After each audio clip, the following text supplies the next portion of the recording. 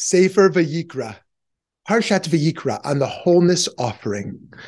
Parshat Vayikra, like much of the book of Leviticus, is all about the sacrifices were to take place in the tabernacle and later the Jerusalem temple.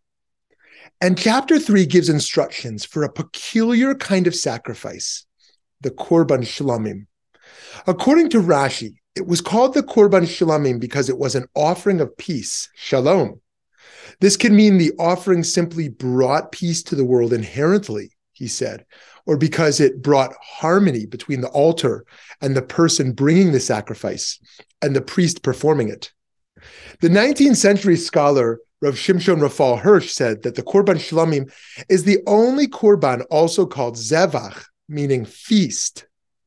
This matters a great deal in understanding the kind of peace we're seeking to foster with this offering.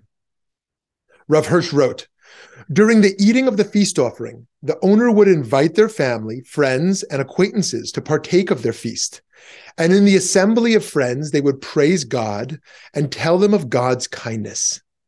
Essentially, if you wanted to have a celebration, you could offer one of your animals to God, and then everyone could have a share of the meal, which would bring the community together. It was a peace offering because peace can be attained when all different groups have their needs met.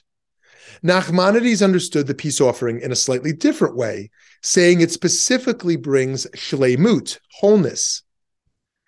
In any case, the person bringing this offering is not bringing a sin offering, but is motivated by a sense of completion or by a desire for peace and perfection.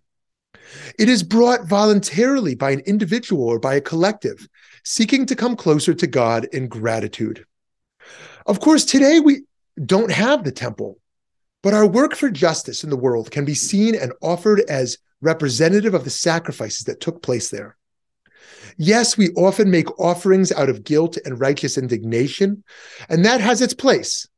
But from the peace offering, one that was made wholly out of goodwill, we can learn to go above and beyond and share with the world a spirit of generosity, humility, and unity.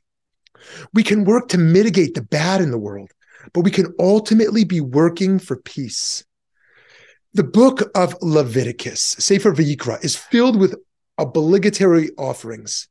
But to have one that is not only done out of love, but is shared with others for the purpose of bringing about peace is something powerful that I think we tend to overlook. We know that we have moral obligations in our lives, and we know that we have legal obligations. But what would it look like to wake up each day and ask what wholeness offerings we want to bring?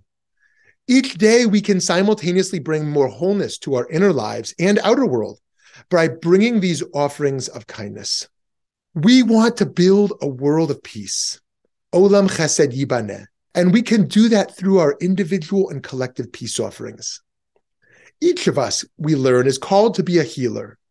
While there are healing professionals such as doctors, nurses, clergy, therapists, and EMTs, all of us can play the role of healing in the spaces we find ourselves in, at home, in the workplace, and in our social communities. Maybe we can invite someone to a meal in our home, or help a coworker out of a difficult situation, or offer our friendship to someone who needs it.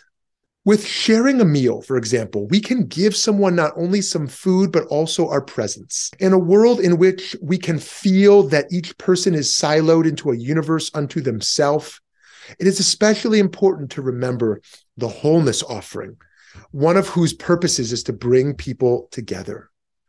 Rashi finds the origin of the wholeness offering in Genesis chapter 31, in which Jacob makes peace between himself and Laban.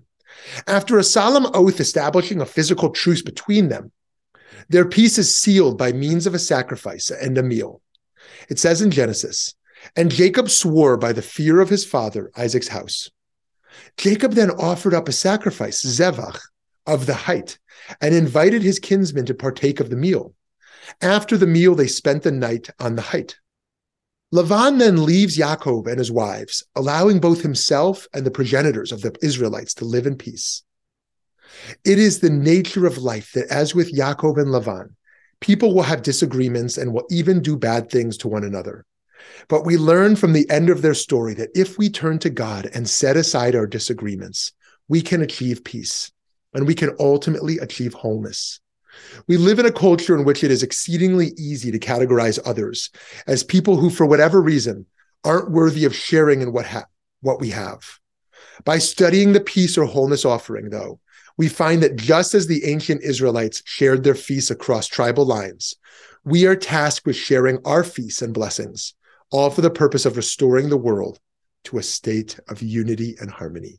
Shabbat Shalom.